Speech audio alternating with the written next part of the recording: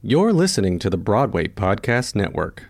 I was going to make a stupid joke, Dan. What's the name of the woman who's got the late night radio show who's been on for 100 years? Delilah. Yeah, that's kind of what this is one of the latest that we've ever recorded a podcast. Yeah, it's good. Like, it's late. And so it's like, are we just, good evening. We're here. I like to that's how we use should do my it. Yeah. Delilah voice. Yes. It's, welcome.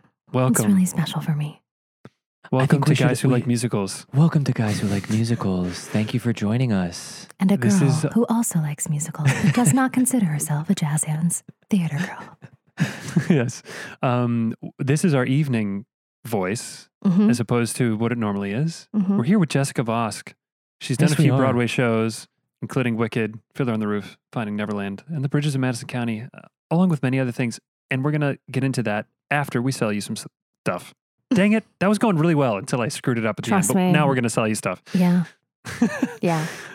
So an actor is saying his lines, and then out of nowhere, he just starts singing. 5, 6, 7, 8. My hills are alive with the sound of Jimmy. Don't cry for me.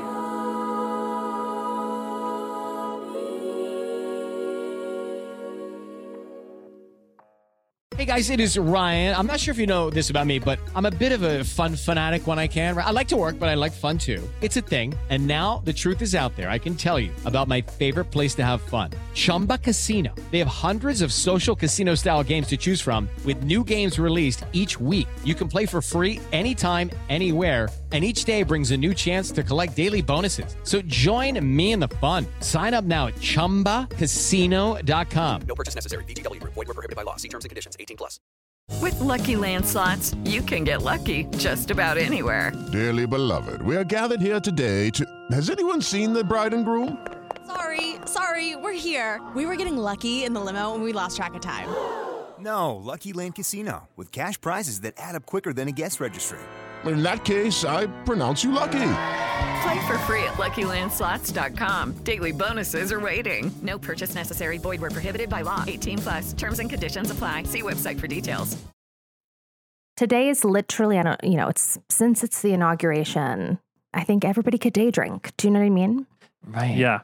Yeah. I saw friends, Erica Henningsen posted this thing today where they were drinking rosé at like 10 o'clock in the morning. That seems right. Right. That's the party. That's the energy that I need going into 2021. Yeah, that's a Merlot light. You know I didn't what I mean? have that kind of energy, and I wish I did. What was your energy? I was like fingers in mouth, like the palms sweaty, like really making sure, like really praying and hoping that nothing bad was going to happen, and then it didn't. Yeah. I did have that cautious optimism myself.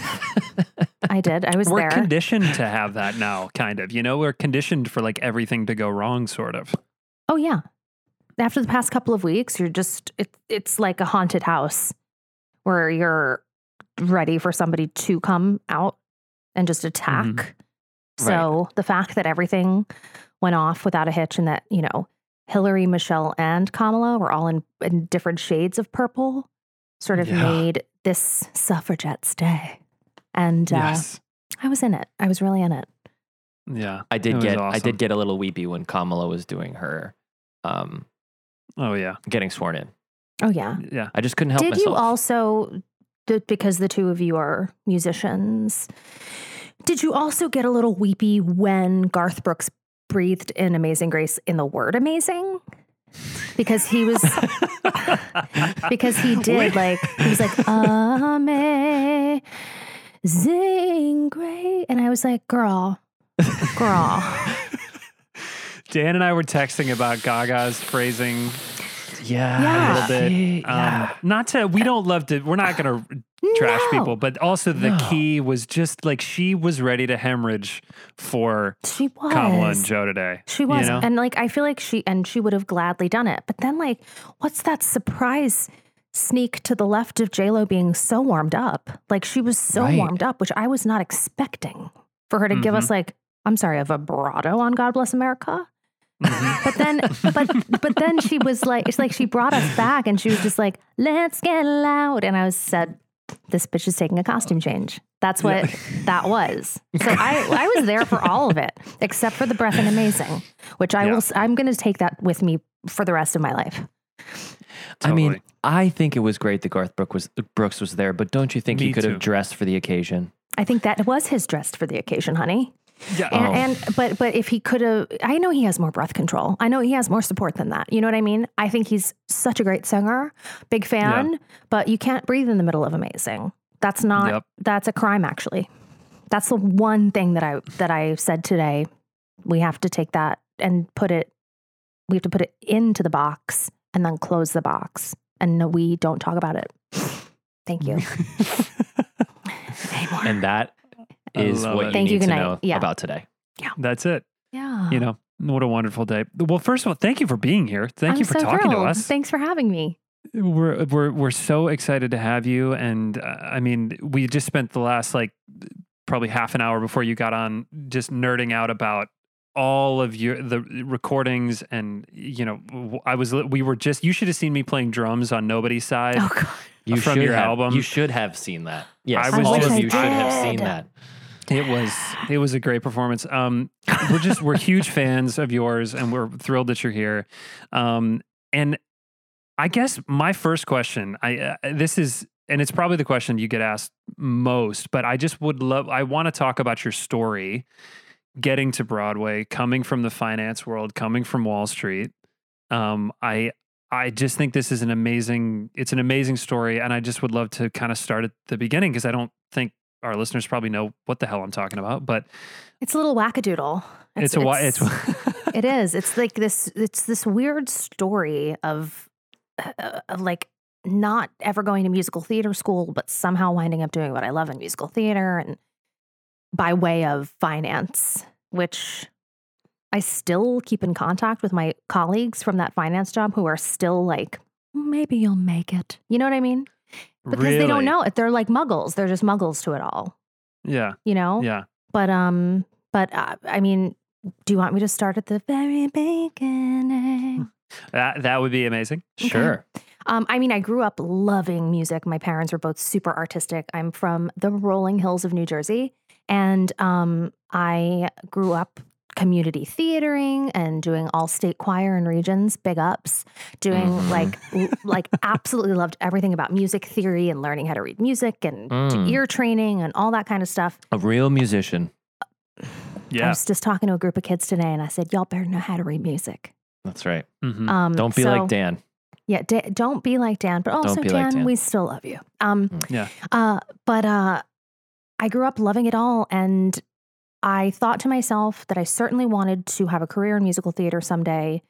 And I went to the Hart School of Music at the University of Hartford in their musical theater program.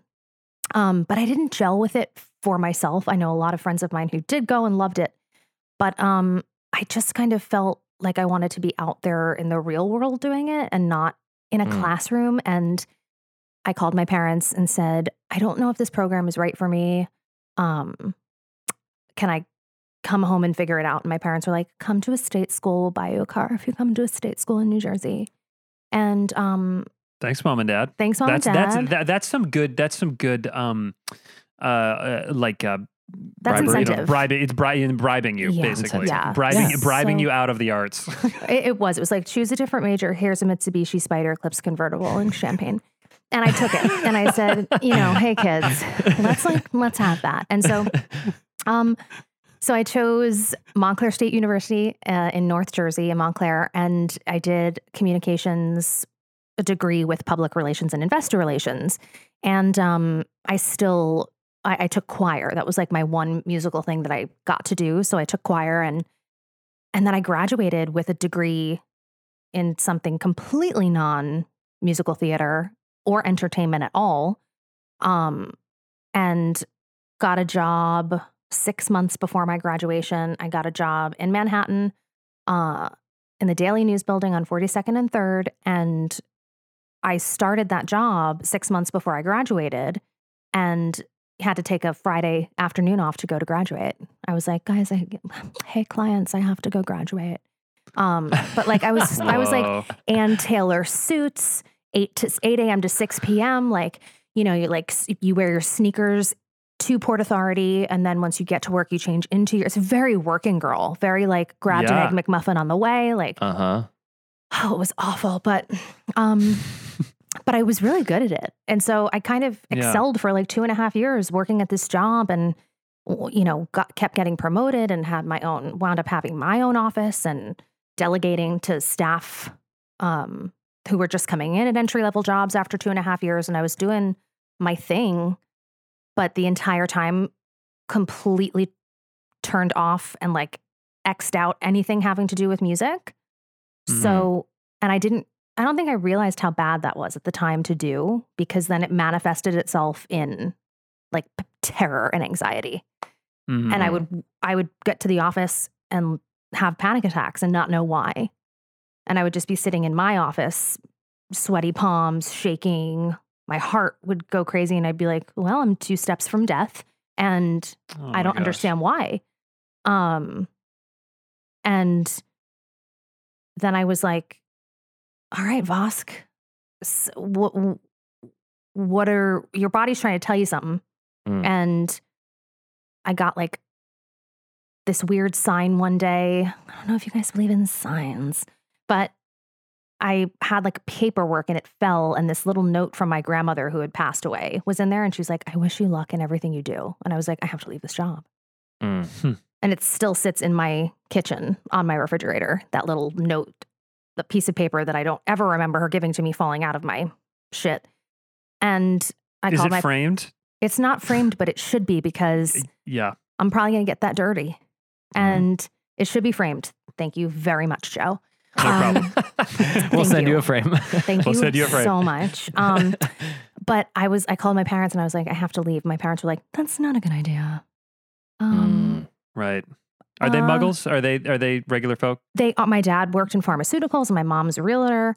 And it was like, for anyone out there in their 30s, like our parents or the baby booming generation of like, you work and support your family, even if you don't necessarily love what it is you're doing, you're putting food on the table and whatever. Like my dad's a fantastic musician. My mother was in graphic design, but they chose jobs that were, you know, lucrative and real people jobs. And that's kind of, I think, where their brains went when I was like, I'm going to leave and try to be a singer. And my parents were like, abort. And so they were like, you know, you have a 401k, you have health insurance, you have all these things. And I was like, but I could probably die of panic and anxiety right now. So, so I started to like go to Birdland. I don't know if you guys used to go on Monday nights when they had cast party, but I would go on a Monday and be like, oh man, my stars and stripes. I'm going to put my name on the list and hope that I get to sing. And so I would go there every Monday. I'd leave work. I'd wait until 11 p.m., go to Birdland, put my name on Jim Caruso's list. And like a couple of times he picked me and I was like, oh. So I would network and meet people. And then I don't want to say that this is a good thing, but the market crashed in like 07, 08, the real estate market. Yeah. And that's when I was like, you should lay me off, you guys. That's what I did. Amazing. That's what I did. Yeah. And because I couldn't quit and collect unemployment, but I could get laid off and collect unemployment. Yeah. So it was one of those things where they were like, no. And I was like, but the market. And so they like did me a solid. And yeah, I just hustled my ass off. I didn't know my ass from my elbow. And like, I knew I had to take class and get into like scene study and find a vocal coach and start networking and going to open calls. And I was I didn't know anything. And I just like, I babysat everyone's child. Like I could walk past somebody in Manhattan and be like, you look like you need a babysitter. Like I just needed to make ends meet. And I did all the things that people do when you're trying to figure out what you're doing. Totally. Dan and I right now. I mean, most of us right now, right? Most of us right yes. now. Everyone right now. I mean, just I like say trying like, to make it's a pivot. You're like, you know, and that's what 2020 has been. I think maybe that's why I have not been so fearful, I think, during this time as much as of a like crazy pandemic that it's been. Like I guess I like a pivot moment. If I have to pivot, I'll try and do some cool new shit. Right. Because I don't know, I feel like fear can be a good thing if you decide to stick your foot into that like really, really cold water, you will figure it out. You'll figure out how to swim. Right. And that's such a good lesson because that's like what everybody in the business is doing at every level, regardless of how we look at them and think that they're super successful. Everybody has that moment. Yeah. I mean, and I feel like maybe we've all had those. I mean, have the two of you had that light bulb moment in your life where you're at a crossroads and you can pick one way or the other way? So many times. Yeah. Countless, yeah. And I usually go in the middle. That's great. And for I you, try Dan. and do both things. Good. How does that worked for you though? In your like, do you do both things, or have you been like, "Ooh, should have chosen the one"? This is good. This is a good. This when is it's really not good. about a relationship, okay, then it's good. Okay. But if it's about a relationship, then probably more than one partner is probably not it. That's I not would the say direction. that's not. For me, we've all been there where you're like, yeah. Well, they're in this state. Yeah. No, we're Yeah. We're gonna keep it. Yeah, we don't We're do gonna that. keep it to a 1. That's right. Yeah. I do think it's interesting just from our perspective too, though, because to pause for a split second, because like Dan got his real estate license. Oh my God, me too. We started. Did you really? Yes. Yeah, Oh, that's what I just decided recently? to do this pandemic. Yeah. Oh, was fierce. real Amazing. estate school. Oh, it's I a just did shit my show. first deal Oh my, excuse me. in 5 days. Excuse me. Yeah, seriously. You should hear that. This is a whole other story. But Dan, we'll have another podcast about that. Dan but may have that's sold awesome. a house in 5 days, but that's amazing. Well, Because- you got my mom was a realtor. She's been Right. asking me to do it for years, and you just kind of, what did I not have the time? I didn't have the time. Yes, of course I had the time. Totally. And again, I'm a squirrel, so I'm gonna. I'm literally the dog and up. That's like when the dog is like squirrel. Like I will. That's everything that I am. Yes. Yeah. But And then what do you- congratulations, Dan. Thank you. Congratulations to you. And then And what's your, just because I want to ask, there's a couple of actors who have done this. Max Clayton, who is on the show, has also done this and gave me my first referral, which is why I did a deal so quickly. And I was in Waitress with Mark Evans, and he also got his license in New Jersey. What's your plan? I don't really for know. afterwards? I have to be real. I have been very lucky to be so busy within our business still. This past year, that my point and my aim of getting the license anyway was just to be a referral realtor. Right. Because I mean, if I'm referring people to other realtors, you still collect a check. Right. But I'm also like really into selling shit. Like I'm Right. really into being like, that fireplace is limestone in this brownstone, and she will work over time.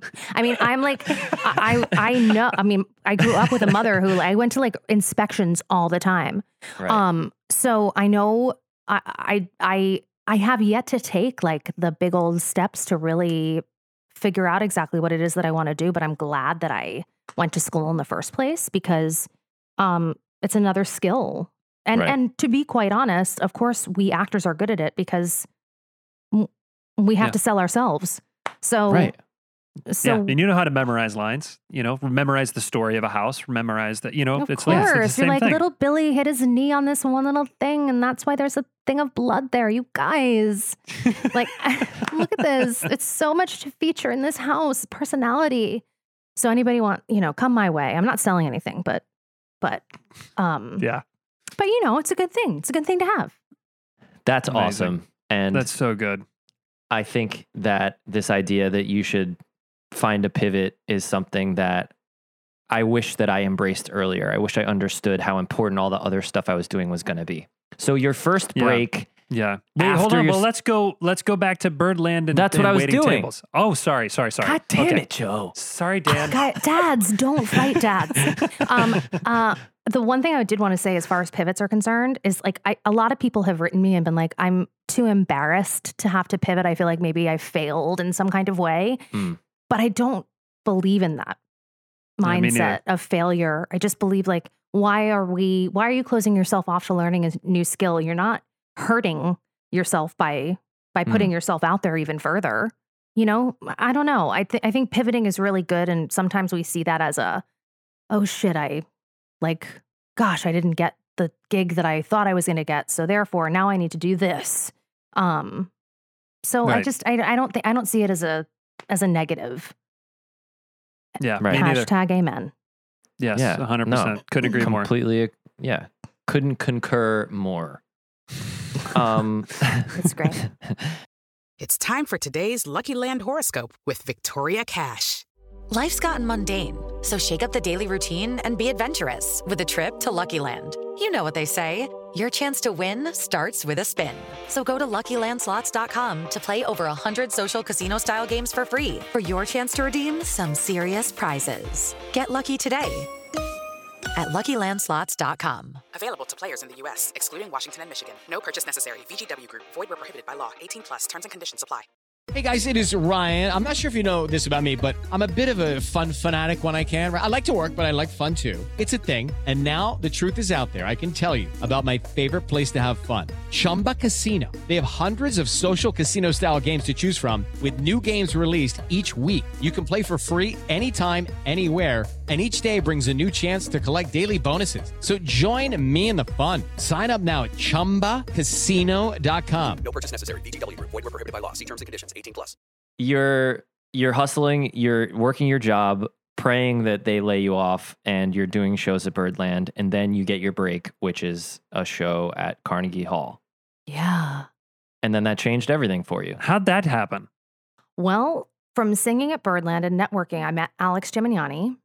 Mm-hmm. Nice. And then Alex must have told his dad, Paul Gimignani, about me. And I was babysitting one night. I'll never forget it. And I was checking the computer. The kids were asleep. And I was like, wonder if anybody wrote, back in the day of did anybody IM me? And so I then, Dave Oscatorium 16. Thanks. So I went on my email and there was this message from Paul Gimignani. And I was like, oh my God. He's legend. A legend. Yes. Legend. So, and way old school. So he just sort of wrote he was like, hey kid, I hear you're a great singer. I hear you have a really great voice. Are you classically trained? Can you read music? Are you a soprano? Get back to me. I was like, okay. Whoa. I wrote him back and I was like, yes, I am a soprano. I'm classically trained. I can read music. My name is Jessica. I mean, it was bizarre. And so he wrote back and he was like, I'm doing this gig with the gentleman from ABBA and it's called Christina. And it's this sweeping orchestral piece. And it's going to be a 40 to 50 piece orchestra at Carnegie Hall. Expect a call from such and such's office. And so I was like, oh, fuck. I haven't auditioned in a minute. And so I was preparing, writing all the information down and the casting office calls. And I was like, okay, trying to be super professional. Yep, I live in New York and where do I need to go? And they were like, oh no, this is an offer. And I was like, excuse? I mean, it was so insane. And then I was like, okay, universe. And I just remember, I got that gig in the ensemble of this Christina show I didn't know anything about. And I showed up to rehearsal in this room of people who have done a lot of work with Paul. And I went and sat down and he walked up to me with his huge sunglasses that he's known for. He wears classic, major iconic sunglasses. Mm-hmm. And he was like, I want you to sing this role. And I was like, oh no, I'm in the ensemble. I was like, thank you. But I think I'm going to blend. And he was like, no, you're going to sing this role. And I was like, I don't understand. So it became this thing. And since then, he's the one who taught me in mentorship, being on time and being able to read music. And if you say you can, then you have to be able to read it. And if you're going to be late, then you can get fired. And I've watched him fire people. And, whoa. And he kept employing me after that. He kept bringing me in for demos or bringing me in for concerts or bringing me in for casting offices. And he took such a big chance on me. And I'll never forget his kindness or how much he pushed for me. And he told me, he was so honest with me. He was like, you're not good at acting right now. You need to fix that. And I remember being like, I am leaving the business. Right. I hate myself and everything about myself. And I will actually throw up. And so it took me like 3 days to understand that he was trying to help me before I was like, okay, let me get into some acting classes. And yeah, he's the one who took a chance on me in a lot of ways. Just in case anybody doesn't know who Paul Gimignani was, the conductor of A Little Night Music, Sweeney Todd, Evita, Assassins. I mean, Sunny in the Park with George, Merrily We Roll On, Candide, everything. The most recent, She Loves Me. Yeah, he's the guy. It's like, there's probably some bad metaphor in there for like, it's like you're learning how to pitch and like Roger Clemens is teaching you how to throw a fastball. That's horrible. Dan, cut that out. But no, I mean, it's like Bill Belichick was like, you're the one. I want you to be the running back for my team. Like, and since I know sports so well, also, that I would agree. See, I would agree. I can't. He's the man. That is awesome. Unbelievable. Oh, and yeah, just because Alex was working or saw you at Birdland and was like, she knows what's up. Yeah, I had met Alex's wife. Her name is Erin Ortman, and at the time they were dating, and she was, sort of dipping her toe into the directing world. And I was like, well, if I'm going to leave finance, and she was working, I think, at NYU at the time, maybe I can do like a little show before I leave finance if you direct it. And that's how we kind of all met. And I did not know that he even mentioned me to Paul. And subsequently, because Paul is Stephen Sondheim's right-hand guy, it became like, then I did company at the New York Philharmonic, and then I did Merrily We Roll Along at City Center, and, had these experiences, and Paul would be like, okay, you're coming in, and she knows how to read music, and blah. And he was the one that kind of taught me, like, either, it's all or nothing, strong and wrong. And then you're in the room with Patti LuPone, and this like huge cast of characters for company at New York Philharmonic, and watching these people work and watching Paul Gimignani yell at Patti LuPone, like, get your shit together. And she's like, okay. And you're like, what? So it's like, it's a masterclass in everything. And you're watching her sing Ladies Who Lunch and like a mouth agape. And that was class for me too. I mean, I think he knew that though. Right. That's so cool. That is so cool. What a cool story. And then we chug along. Oh, we chug. And how does, I mean, Bridges of Madison County comes up. You're, based on our research, you're 30 years old. Oh God, yeah. Like, what? First of all, that's one of my favorite scores ever. I know. Iconic. I know. I remember sitting in the theater weeping. Oh yeah, that show was amazing. It was just, how did that come about? Was that just a regular audition, or what was the story with that? Yeah, I mean, honestly, first of all, when I tell, like, 30 is basically geriatric at this point to get your Broadway debut. I mean, let's be real. People are like graduating college and they're like, I've already done 6 tours. I mean, now I'm like, okay, I'm 30 and making my Broadway debut, which for me, I didn't think I was old, but then I was like, how old are you? And they're like, I'm 22. I was like, that is so great. So I just like received a call from, you guys remember Abby Brady at Telsey? Mm-hmm. Yep. Yep. And I guess like maybe a couple of years before that, I had gone to an open call for Spider-Man or Wicked or something. And she called and she was like, I kept your headshot because I really liked you. And I didn't know. So hey kids, wow, you might not get the role that you go in for, but they might keep your shit. So, so she took my headshot and she called and she was like, I think you might be right. Your voice might be right for this show. And, just come in. It was the craziest audition maybe of my life. She can attest to that. Bart Scher can attest to that. I love him to pieces, but he put me through it in the room. And, and I remember leaving the audition and being like, well, I did not book that. And right. Oh man. But I booked it. And it was, I was a swing and I didn't understand what that meant at the time, but it meant that I had to cover 6, I think, roles, which I will never do again. Because I find that to be probably the most incredibly skillful job and hardest job on Broadway.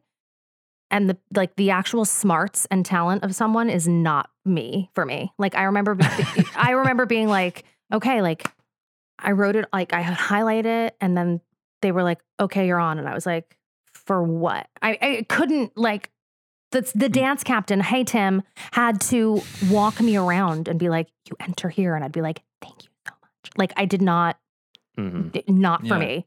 It's the hardest job. Oh my God. Yeah.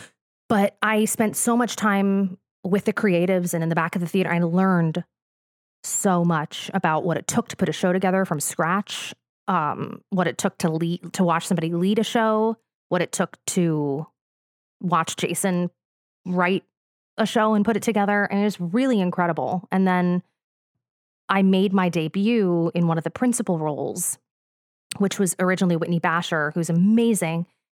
And the night that I sang one of the songs from Bridges called Another Life, Jason happened to conduct that night. And that's how we became really good friends, because he happened to conduct, which he never did. And I happened to sing that night. And then he and I started singing and working together.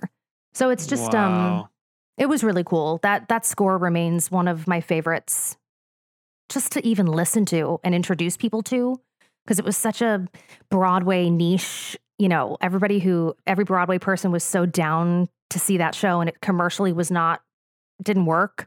But it was cool to see the Broadway community come out and be like, oh my God, this score is so damn good. Yeah. If you need something for a long car ride, just start at the beginning. Right. Yes. Oh. The themes of it, it's just like, it's almost like a classical piece, you know? Totally. Totally. So it was cool. That is unbelievable. And that was my, like, you know, like, hey, casting people, you know, now you know who I am. And to clarify, go ahead, Dan. You didn't have representation. I had just gotten representation because I did this concert at the San Francisco Symphony of West Side Story, and I played Anita, and out of that I got representation. Because it was this huge, like, we got nominated for a Grammy. I don't even remember. I was like, what? And I thought, like, at the time I was like, this is my big break. That wasn't it. That was not it. But I was like, whoa. But I did get representation out of it. And that kind of helped me get in the room a little bit. But after that, I subsequently found new representation, and kind of, you know, you want different things. The farther you go along, you're like, okay, now I want to do this, or now I want to try this. And, totally. It was kind of a fast snowball effect of how it all happened for me up to this point. From having left finance to 4 Broadway shows, or I think 4 Broadway shows to now, which, and each one of them was so different and taught me so many things that I feel like this is the place I'm supposed to be, or it taught me, like, well, thank God you left that job. Right. That's amazing. I love to hear that. That, you know, so rarely in life, I feel like people can sit in a place and be like, oh, I'm where I'm supposed to be. Yeah. You know? Or like, this is a stress that I'm okay with. If I am nervous, or if I have anxiety or panic, I know that I actually love what I'm doing versus being unsure. And I feel like our bodies know that somehow. Our bodies are like, oh, cool, you're going to make your Broadway debut. Like, that's okay that you're freaking out right now and you have a heart rate of 700. Go do it, girl. You know, use that. Yeah. 100%. Well, we'd love to. I mean, all of these projects and everything you've done, you know, has been so different. Like, we'd love to do a deep dive on one of them. Is there one that comes to mind? Probably Fiddler. That's how I figured out, or sort of was introduced to you. I saw that show and remember you as Fruma Sarah, and like, what the hell high note was happening in that whole nightmare thing. You're flying above the thing, and it's the highest note that anyone's ever heard. And I was like, who is this person? Go to the playbill. Okay, you know what I mean. So anyway, you're my Fruma Sarah, I guess is what I'm saying. Thank you so much. I mean, you know how many times I hear like, you're my Elphaba, but like to hear you're my Fruma Sarah's, like, that's deep. That's the joke. That was the joke. Thank you for getting deep. it. That's it. That's thank it. God. Thank God someone. That I will never forget. Like, and Bart will still say it to this day. So Bart directed Fiddler as well. And I remember going in for Vermicera, and I was like, hey, Vosk, go big or go home. Like, this bitch is crazy.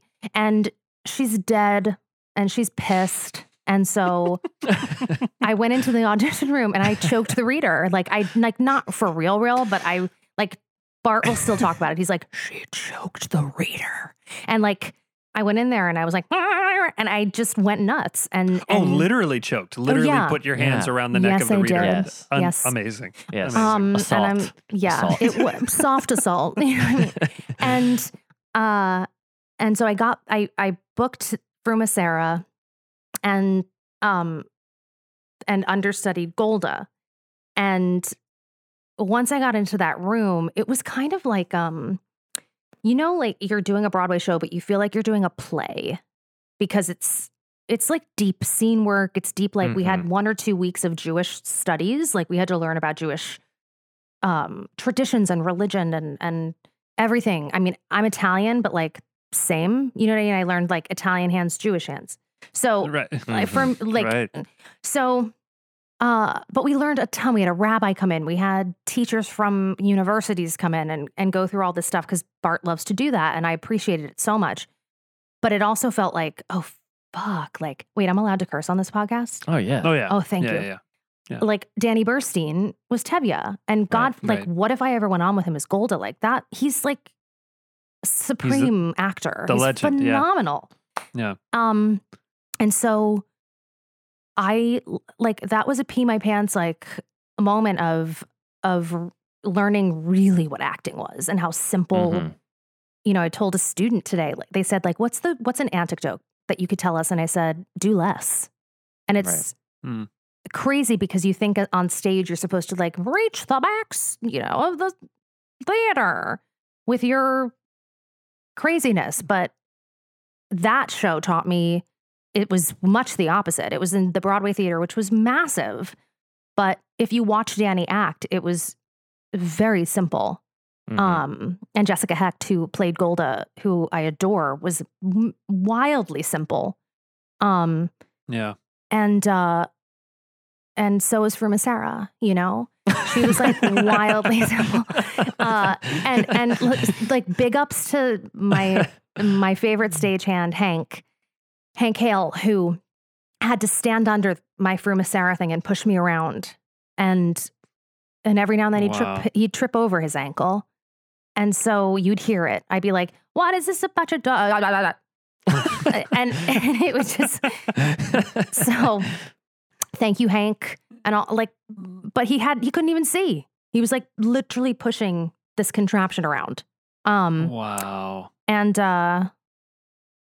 one day during the wedding in Act 1, when the fight happens, Jessica Hecht got punched in the face and I had to go on in Act 2.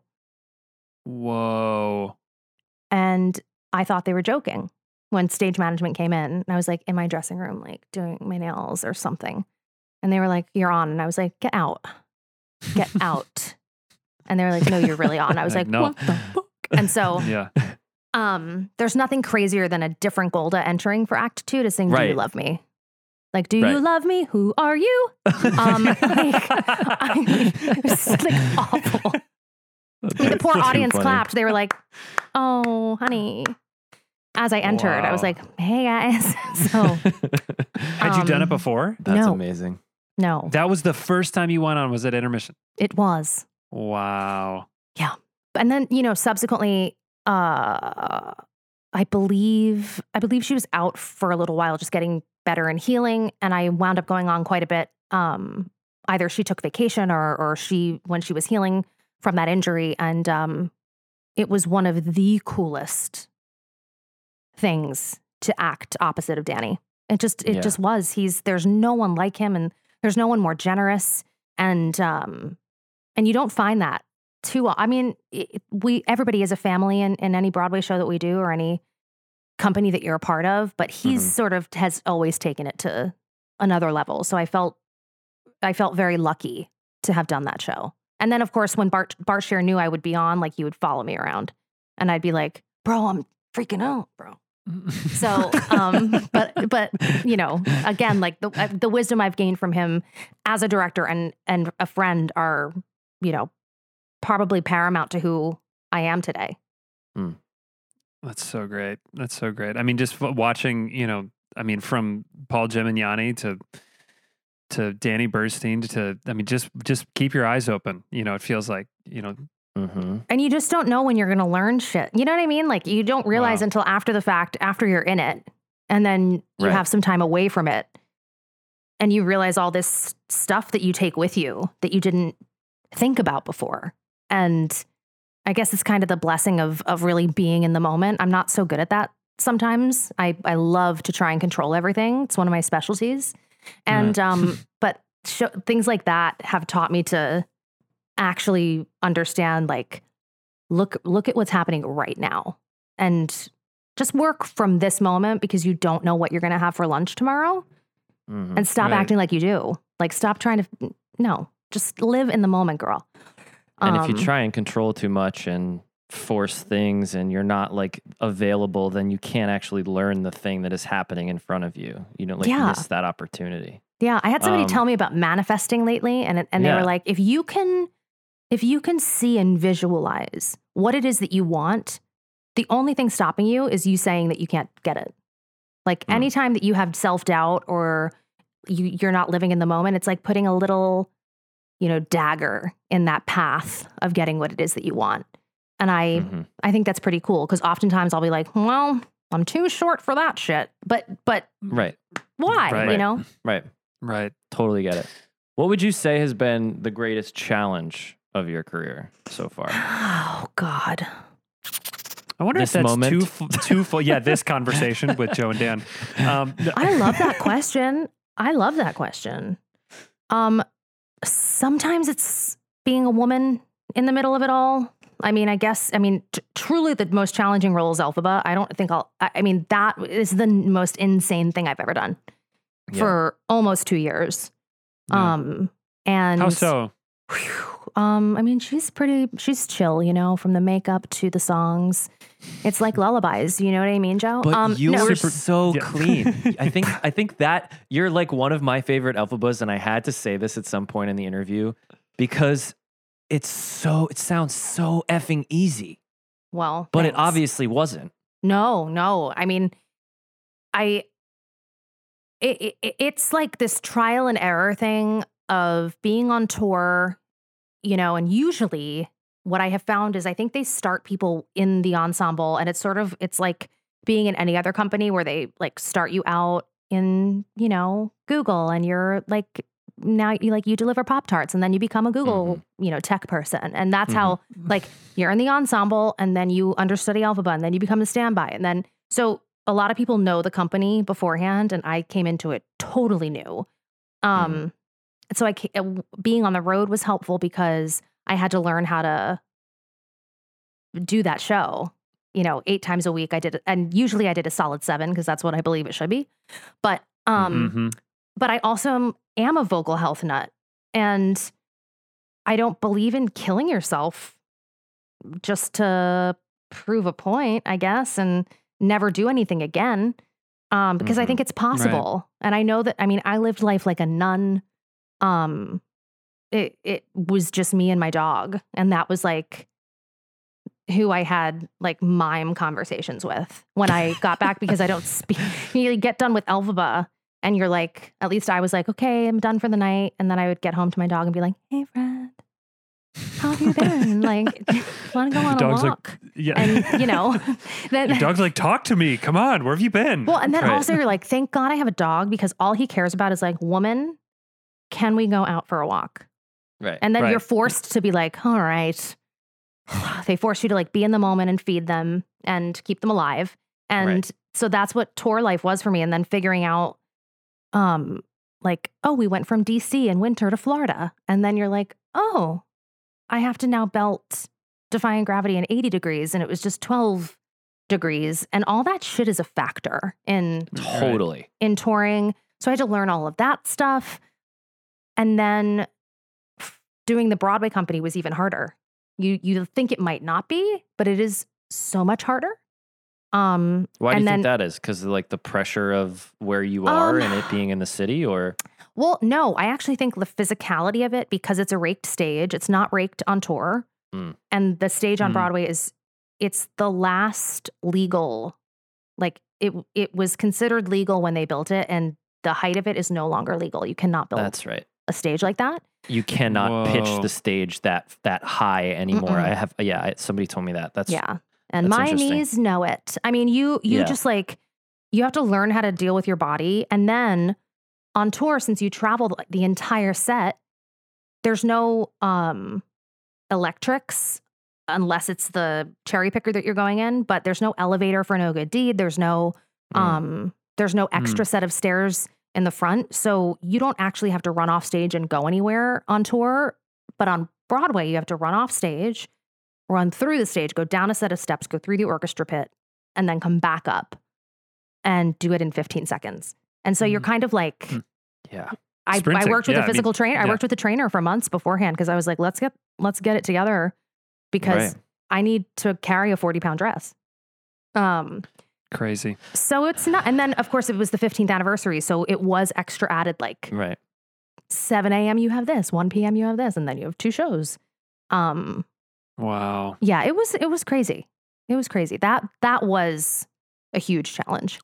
With Lucky Land Slots, you can get lucky just about anywhere. Dearly beloved, we are gathered here today to... Has anyone seen the bride and groom? Sorry, we're here. We were getting lucky in the limo and we lost track of time. No, Lucky Land Casino, with cash prizes that add up quicker than a guest registry. In that case, I pronounce you lucky. Play for free at LuckyLandSlots.com. Daily bonuses are waiting. No purchase necessary. Void where prohibited by law. 18+. Terms and conditions apply. See website for details. With the Lucky Land Slots, you can get lucky just about anywhere. This is your captain speaking. We've got clear runway and the weather's fine, but we're just going to circle up here a while and get lucky. No, nothing like that. It's just these cash prizes add up quick. So I suggest you sit back, keep your tray table upright, and start getting lucky. Play for free at LuckyLandSlots.com. Are you feeling lucky? No purchase necessary. Void where prohibited by law. 18+ terms and conditions apply. See website for details. That's one of those things we've talked to a lot of people, and we have a lot of friends who've played that role. That there's kind of like before Elphaba and after Elphaba. Yes, there is. Yes, both there is. From a vocal standpoint, from a physical standpoint, from a career standpoint. Yeah. I mean, from a mental standpoint. Yeah. It will challenge you in more ways because there are very many moving parts. Right. That you don't know going into it, and so it does. It's a support group that we all have where you're like, unless you've played it, you don't know exactly what goes into the real deal ins and outs of it. And so thank God for having people there who understand just how hard it is. Because afterwards it takes an adjustment. I remember the show I did after Wicked, I didn't understand how to do things, because you're just, you come into a show that's already set. And then then I did something completely new and I was like, am I a bad person? I mean, I was just like, I'm the worst actor ever. So it's really crazy. It's just wild. Well, I feel like this has been the fastest. We're getting to the end and this has been like the fastest. Am I boring? No, like all of a sudden, like 45 minutes have gone. Yeah, like what are you going to say right now? This is the best interview we've ever had. Are you about to say something? No, I'm not at all. It's 45 minutes has flown by. Delilah Vosk is here giving us just absolute gold after gold with beautiful tone through this perfect microphone. We should do this for days. I know. Thanks. I know. This is my new microphone that I bought this pandemic. I'm really proud of her. Yes, and that I'm not allowed to say this because I make about transitions in shows because I'm like, oh, here's a nice transition to a new part of our show, and my mom has told me that I'm not allowed to do that anymore, but I'm going to do it. But because here he is again. Here I am doing it because this is a good transition to your podcast because you started a podcast recently. You have them. That's why you sound so good is because you have your own gear. What is this podcast? It sounds amazing. Let me tell you. So Jen Simard, who's like, of course, an incredible colleague of ours and Tony nominated, whatever. She loves true crime. I'm obsessed with true crime. I don't know, I feel like I'm kind of weird. I feel like maybe maybe I've like done something in a past life to people. My sister is obsessed. Yeah. Like My Favorite Murder, all of them. I have all of the shows. I know. It's a problem. Okay. Yeah. Is it okay, Joe? Yeah, I think it's okay. But like, yeah. So we were like, why don't we put a podcast together called Killing It on Broadway, where we get an actor friend of ours from a specific state to talk about a true crime in their state. And then it just like so happened when I asked Kristen Chenoweth about coming on, she was like, oh my God, I was supposed to be in that murder scene. And that is what's crazy about this specific murder that I'm talking about. And I was like, what the fuck? I mean, she was supposed to be at the actual murder scene. So it became like people who knew about the shit they were talking about. Like she chose something called the Oklahoma Girl Scout murders, and she was one of the Girl Scouts.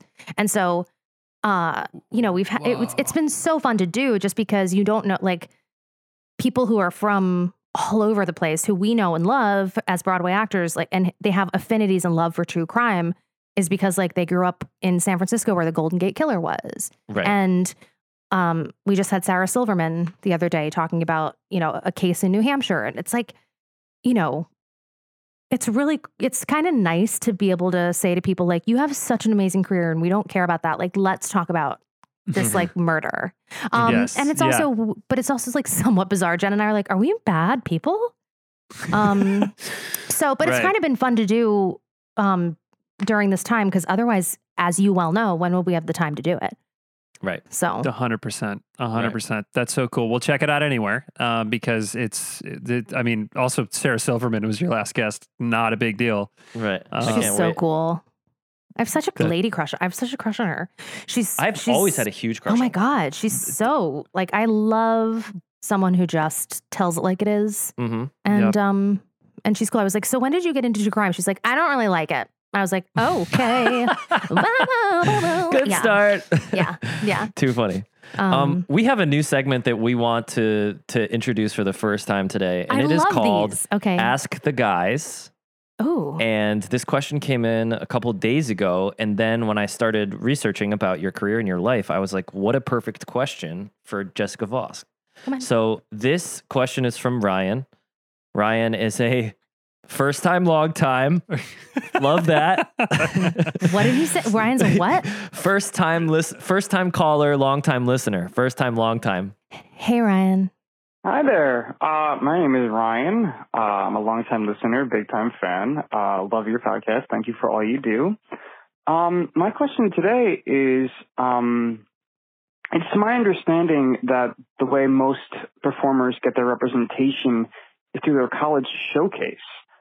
My question is, how would people who didn't get their education, didn't go to college, what's the best or easiest or safest or anything way to safely get representation, trusted representation? I know that's a big factor in the industry and getting seen. So yeah, that's what I was wondering. Actually, this is a great question. I just want to say, like, I love that he used the word safest.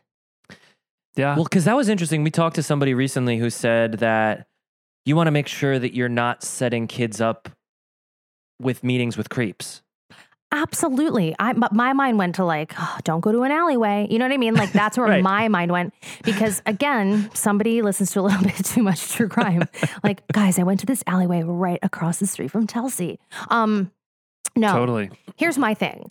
I guess, and maybe this is just my opinion, and it's that when you have the wonderful experience and luck of being in school and being in a program and having the tools at your disposal that they give you at the end of a program to go and have these showcases, you are being put in front of agents and managers alike, but you're still graduating college and you're not really sure what you're saying yet.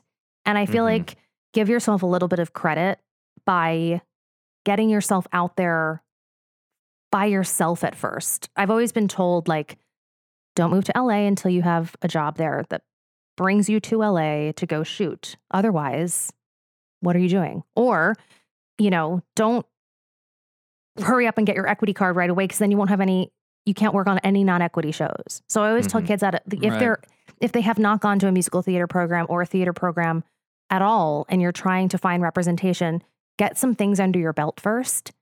Do a couple of of regional shows, or do a showcase in New York of your own, or put a concert together, or do a nymph show once life comes back, or there's these festival circuits, and then you can invite people to come and see you and get to know what you're all about. And also when it comes to networking, which I'm a huge proponent of, which is why I used to go to these open mic nights, is you will meet people. And when you meet people and you get the chance to say, hey, by the way, it was so great to meet you. Is it okay if I pick your brain about, who you think are the best people to speak to as far as representation is concerned? Do I need an agent right now? It's very easy to go to actorsequity.org and find out where the auditions are happening. And it's nice, the more people you get to meet within our circuit, the smaller it becomes. And people always want to give you really good advice.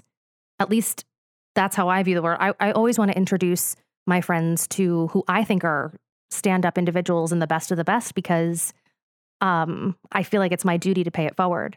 Right. So, but I feel like a lot of kids right now have so much pressure to try and make things happen because we've never been through what we're going through right now. And everybody is going to feel very shot out of a cannon, and like they're not working fast enough, or they're not doing enough. And it's okay to just be where you are and get the experience that you feel is good for yourself, so that by the time you meet an agent or go to I would go to agent. Remember those not showcases, but remember the auditions for agents that Equity used to have? Mm-hmm. Mm-hmm. Like you would show up, wait in line, get a card, and then come back later that day and audition for agents. So there's also those things that happen that Equity does, which I appreciated because I got a bunch of meetings with agents. But there are ways to do it through networking, and you don't have to feel like you need to have an agent right out of the gate. Does that make sense? Yeah. Am I weird? Yeah. No. I love that so much. And we have the same agent at Artists and Representatives. Oh, you have Ben? Yeah. And Ben is the greatest guy. And he said, I got so nervous the first time somebody asked me to pass their information along to my agents. They're like, hey, would you mind sending my stuff along? And Ben was like, anytime anybody asks you that, within reason, just send it. And say yes and send it, because I'll take it from there. You don't have to worry about it. Like a lot of the networking stuff is like, good people want to help good people. So if you hang around long enough and you get to know some people, people want to help people. So totally, I don't know. And the way I would answer the question is just that one of the best things you can do right now is to put yourself out there. And that's hard. It's a double-edged sword, because if I put myself out there too hard when I was 23, it could have been bad. Well, because I wasn't elaborate ready on that? Okay. I don't know why I started laughing, but he knows. I just know you from forever, and it's like, if you would have put yourself out there really hard at 23, it would have been. I would have been a real estate agent much faster. But the point being, you became a household name for me because you did a video of "You Matter to Me" with Zach Resnick. I listened to that so many times. I knew your name was right at the top of my tongue all the time because of that. My dad. Yeah. My dad was like, can we watch the "You Matter to Me"? I'm like, that was 700 years ago and I was blonde. But yes. All the time. And I see kids all the time now, there's a couple of kids from Michigan who I follow because I've gotten to talk to them and go back to talk to them. And I don't know whether or not they got agents out of Showcase, but I can tell you for a fact that right now they have 300,000 followers on TikTok, and that isn't worth nothing. And I know I talk about TikTok a lot on this show, but if it's not TikTok, it can be YouTube. Just having stuff to be like, yeah, hey, I'm singing in this concert at my mom's work party. You know what I mean? It doesn't matter what it is. Right. It's just it's amazing here I am doing my thing. The socials now are so there's a fucking Bridgerton musical now for anybody who's and I love Bridgerton. So now I'm like, all right, I'm going to audition. I'm ready for so I completely understand. One of the things I did in the pandemic was my friend Scott Hoying, who is one of the, who I guess Pentatonics, founder, he was like, should we do a Joe Exotic, Carol Baskin, parody. Yes. And we did. Like, that was a thing that we did this pandemic. And of course, now people are like, oh man, I recognize you from the Joe Exotic thing. And I'm like, okay. I've also done some other stuff too, but okay. But you know, that, like, I understand the stuff that sticks. Right. So it's true. I always tell people, like, find something fun that is going to actually stick with people. Like, nobody thought Ratatouille was going to become a musical and raise $1 schmajillion because of TikTok. So but again, I'm 800 years old now. You get it, Dan. Joe knows I get it. I get it. But and the writer of the Ratatouille musical, who wrote the Grocery Store musical in the summer that went viral in June and July, he just signed with CAA. Of course he did. But the thing I wanted to highlight about what you said is that, like, it's find, like, the joy. See, the problem with me is what I would have been doing is, like, singing, the darkest song from Les Mis possible is what I would have been putting on TikTok, It's like, make sure that there's, like, a level of, like, playful entertainment. It's like I think is probably the best advice. 22-year-old Dan coming off the American Idiot National Tour should not be Javert. But that's the shit he would have been doing. That's what right. would 22-year-old Joe have been doing? Like, would you have been like singer? Like, would you have been like a brooding singer song? Like in it? Yeah, like I've always wanted to be a musician, like a serious musician. So that probably would. But like, what I loved about Once was a bit of a I don't get out of jail free card kind of, because I got to, like, learn all the music in my room and not show anybody, and then have the permission to go perform it in one of the coolest musicals ever. So putting yourself out there on YouTube is the scariest thing. I've never done it. Anybody who does do it I have an incredible amount of respect for, because it's terrifying. Oh, I don't do it. I sit in my room and play the guitar. That's what I do. And so if you have the means to put yourself out there, God, good on you. But I also am like, I think that, honestly, I agree with you. I put a Christmas EP out this past year, like, of covers, and I still was like, can I be sponsored by Depends? Like, I was just like the worst. Like, you just like, you don't want to, you know what I mean? Like, you don't want to feel like you've really hurt yourself. But again, if you don't do it, then you'll never know what the fantastic possibility could be. I mean, this chick who wrote the Bridgerton thing, like, first of all, fantastic songwriting capability and voice.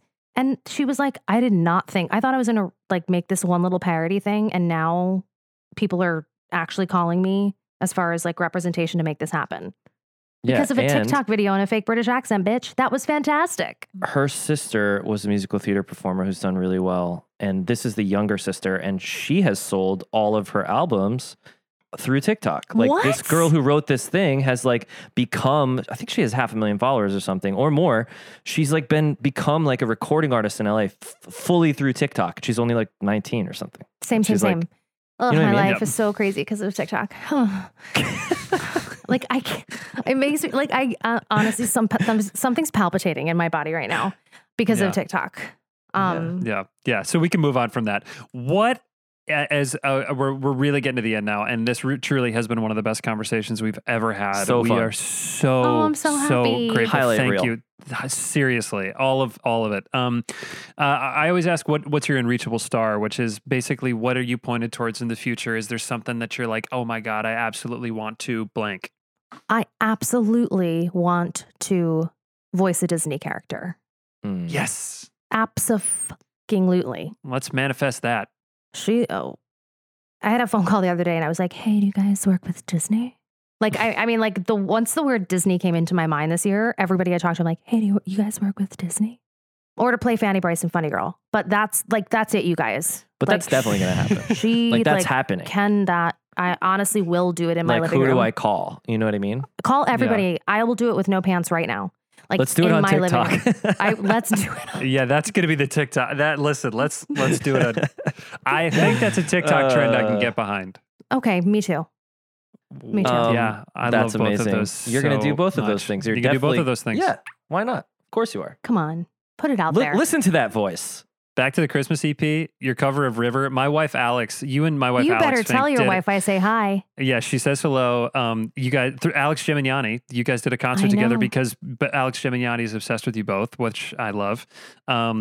She was like, your cover of River is complete fire. It's good. It is so good. It is, all year round. So just because the holidays are over, listen to it. Please tell her I'm such a fan of hers. I had the best time doing that like birthday party that we did for Sondheim and James Lapine and Bernadette Peters. Why? You know what I mean? Wow.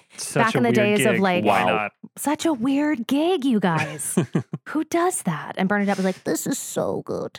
And like, it was like the entirety of the prologue of Into the Woods, but Alex nailed it. She was our Cinderella, but I digress. She was fantastic. Amazing. This has been so great. We can't thank you enough for being on I'm here. so glad and that honestly, we got to do this. I would have you on the show every week. You are the best. You're welcome to back anytime you want. How can people find you in the world? Just search Jessica Vosk and you'll find some questionable Twitter activity, but that's because I love a good fight. But also I love your Twitter. Thank you. Yeah. Your Twitter's great. She loves I like to I'm like the little housewife that could. I love to stir the pot a little bit. Churn the butter. She's an opinionated lady. But yeah, I'm on all the socials minus the Talk the Ticks, but I get sent a lot of stuff often from TikTok that I'm in. And so sometimes I think of joining and then sometimes perhaps but then this is the moment. Well, maybe we can do a duet on TikTok. Done. You can say, Dan Tracy made me do it. You wouldn't be the first one. And, we'll see. Fine. I love it. Fine. Bye, everybody. That's the end. That's all the time we have for Guys Who Like Musicals. What a great way to end it. Wow. Oh my gosh. Amazing, Jessica. Thank you so much. Guys, this is so fun. That was really fun. Thank you for listening to Guys Who Like Musicals. We are now part of the Broadway Podcast Network. Woo! We are hosted by Dan Tracy. That's you. And Joe Carroll. That's me. We're produced by Ryan Kincaid, and Matthew Mucha is the social content manager. You can find us on Instagram at Guys Who Like Musicals, on Twitter at Musical Guys, or the old-fashioned way at www.guyswholikemusicals.com. If you'd like a chance to be featured on the Ask the Guys segment of our show, please call 203-900-7990 and leave a message with your question. As always, thanks for listening.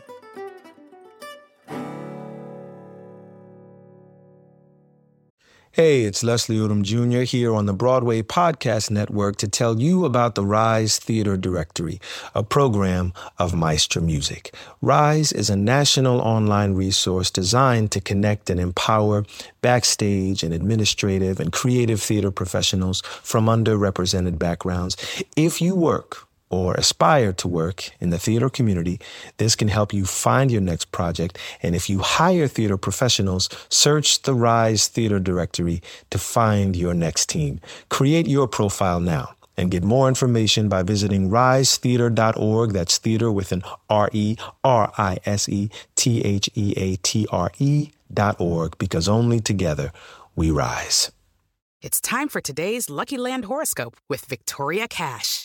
Life's gotten mundane, so shake up the daily routine and be adventurous with a trip to Lucky Land. You know what they say, your chance to win starts with a spin. So go to LuckyLandSlots.com to play over 100 social casino-style games for free for your chance to redeem some serious prizes. Get lucky today at LuckyLandSlots.com. Available to players in the U.S., excluding Washington and Michigan. No purchase necessary. VGW Group. Void where prohibited by law. 18+. Terms and conditions apply.